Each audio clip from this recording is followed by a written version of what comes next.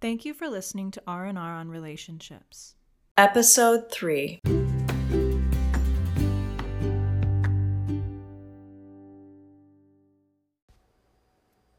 Today we're talking about sex. Let's talk about sex, baby. Let's talk about you and me. So, today we're giving you 5 things you should be doing when it comes to sex with your partner. We'll go through all of those things, give you a little bit of background and information. Then we will recap everything. We encourage you to invite your partner into this conversation. And to take notes.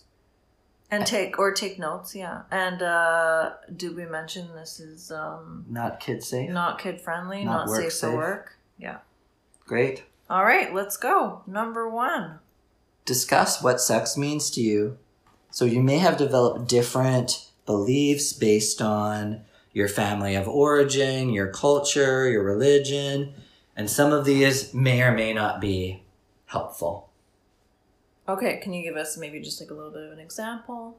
So an example could be, you might think that having sex is bad and that people having sex, that you're bad and that you're dirty. So you may have developed these associations growing up, and it's very taboo.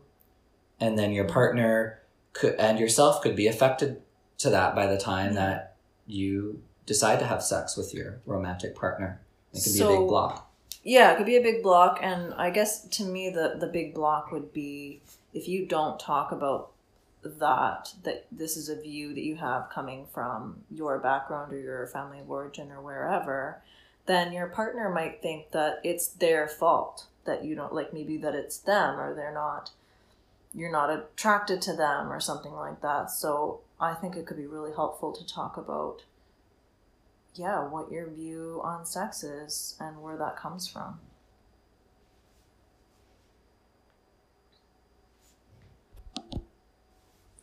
So number 2 is communicating about what you like. Mind reading and assumptions can be happening sometimes around sex, right? You might be thinking, this is what I really like, so therefore my partner is going to like this. We all have our own experiences that we sometimes apply on others, and sometimes that's not very fair or helpful. It's important to... Yeah, so talk about what you do like more so than what you don't like. Like, so try to frame it in a positive light, I guess, is what we're trying to say, right? Yeah, so many times we can be really critical about what our partner does, and this is really vulnerable to our partner. And we also made sure to say that have this conversation outside of the bedroom. Have it when you're having coffee or some wine, like when you're relaxed, and have it as some bonding time. Yeah, keep it low risk, low pressure. Just an open conversation. Along with that, if you are wanting to try something new, like a new position, they can't see, Richard's doing a fun little dance. Do it in a low risk situation. So maybe with your clothes on, when you're not like in the moment, so that it's not so high pressure, and you're trying to get in this position you've never done before and you're nervous. Just try it out. Could be fun. Could be funny. Have a few laughs and see if that's something that could work for you. I think it's good. Yeah, communicate. This is something I'd like to try. Are you open to maybe trying that out? And can you mention about kind of how our culture and society sees sex and maybe some of the problems with that? You had a really good... Yeah. So earlier we were talking about what we would, mention in the podcast, and I was saying how this communication piece is so important, but it's also something that a lot of people don't do, like especially in our culture, which is so kind of sexualized, or like TV kind of presents everything so sexual, but a lot of people just are very uncomfortable talking about sex, especially with their partner. So this piece, as scary as it may be, is probably the most important thing. And I think that people need to kind of like, let's get over this whole, it's, I can't talk about it. Oh, it's too silly. Let's get over that. And because this is just a really important piece. Absolutely. These puritanical kind of beliefs that we have in North America that we can't talk about sex are really holding us back and are not true necessarily of the rest of the world. There are cultures, even cultures that have been around for millennia, tribal cultures, that is very open to talk about sex. Yeah. Okay, so... Number 3. Yes. Foreplay. It starts right after the last time you have had sex. Dr. Ruth, the famous sex expert, talks a lot about this. So all the dopamine, the reward chemicals, the oxytocin, the bonding chemicals, that gets associated with sex. And then what happens after sex, of the cuddling and the pillow talk and the connection that happens after, the play, the fun. And that builds arousal into the next sexual experience. Yeah, because you kind of made this happy little kind of memory of afterwards. And I feel like a lot of people think that foreplay is just the stuff that you do 5 minutes before sex, like, kissing and like rubbing each other's leg. No, it's like that whole day leading up to it too. Like, are you going out on a date together? Are you treating each other special? Are you stressed? Have you eaten a proper meal that day? Everything. And I think especially for women, this is really important. I don't know. Maybe you could speak to the male perspective. I think it's true for both perspectives. Even though guys may have this reputation, or society somehow conditions us to think that we just are these light switches that just can be turned on, that's not necessarily true. We need that connection and we need that bonding. And having this pressure just to have an orgasm can be actually really detrimental to people. So take that extra time to connect with your partner, maybe have a romantic date, get out of the house, wear something nice, make yourself feel good, and then your partner is going to feel good. Yeah, it's all foreplay. Make yourself look good, feeling good, feeling sexy, feeling good looking, feeling handsome, right? There was something else I wanted to mention. Maybe it'll come to you later. Yeah, it'll come to me. Number 4, be expressive in bed to show that you are enjoying something. And this doesn't mean faking your orgasm. This means when you like something, tell your partner about it. So actually say that, oh yes, I love that. Or like... Yeah. And you don't have to do it in a really dramatic, awkward way. Like, whatever works for you. Yeah, it could be touch. It could be certain sounds you make. And you could even maybe like talk in the communication piece, talk about maybe you have like a signal. This is what I'm going to do to show you that I like what you're doing. Could be just between the two of you. Whatever works for you. I don't think that there's one way to express and be honest.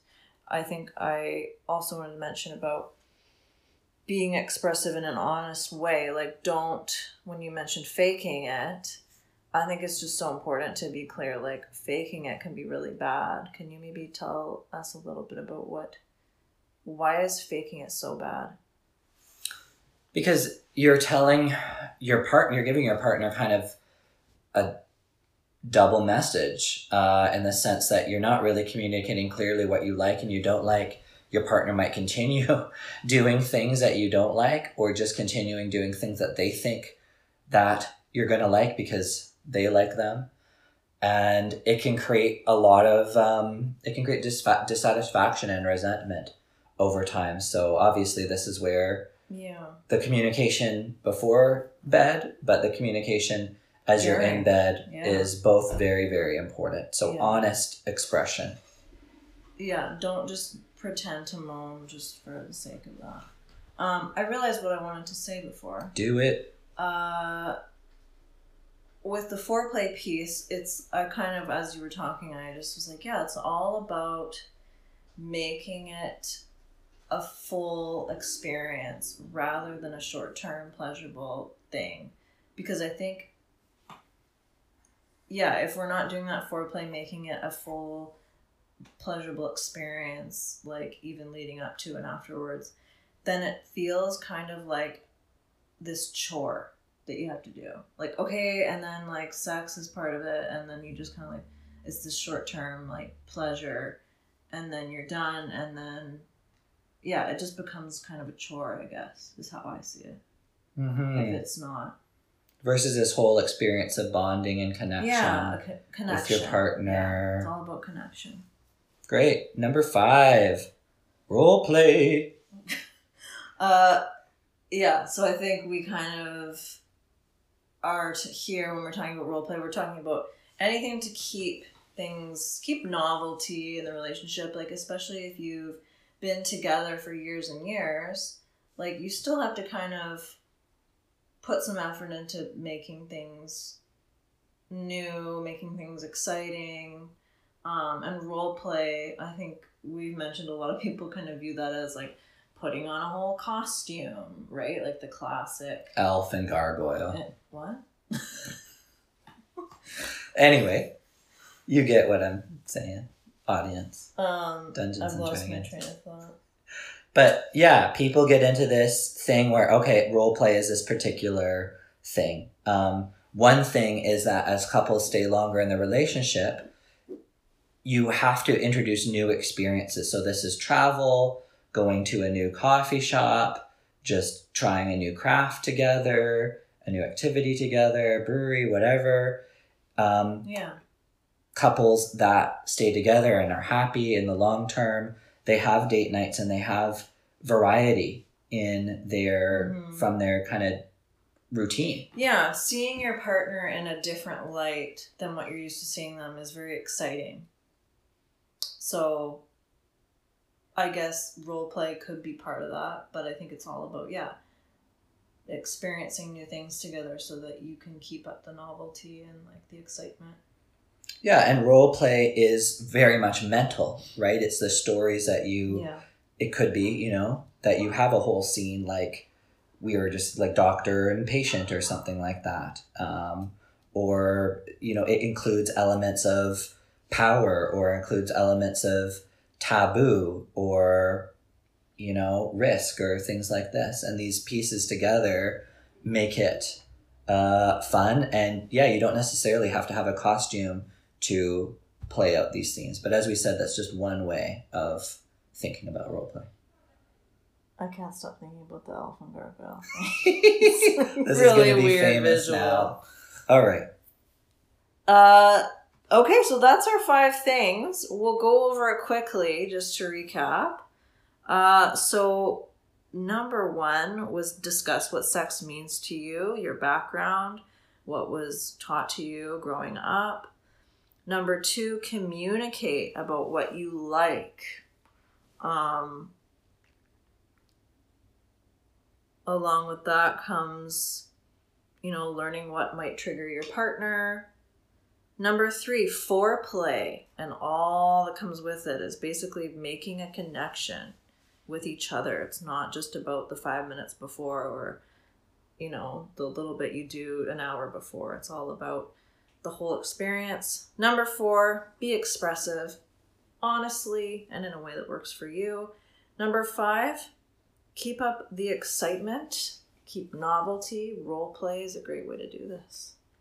And one last thing that we kind of want to mention on communication is that there's a diverse audience listening to our podcast, and some people have had mental health issues, depression, anxiety, and trauma. Trauma is a big thing that affects our relationships, it affects our sex life. So just to emphasize that last point, or that point around communication is learning what might trigger your partner in bed. That can help your partner, both people feel empowered because it's not about taking it personally. I now know, okay, I can help my partner with their trauma. I can take things slowly. I'm listening ahead of time before we even get in bed about what they like or what are no-go zones. Like maybe it's the neck, or a certain what sound might or face. scare them. What or might something. scare them. Yeah, you never know what someone has been through or experienced. Yeah. So as hard as that might be to communicate, it is really important, and it makes both people in the end feel more valued, more cared for, and keeps sex a really enjoyable experience. Yeah, find out what makes them feel safe too. I think is like one of the first things you should do before you jump in bed with someone. You never know. And saying that, go get laid. Have some great sex today, everybody. Woohoo!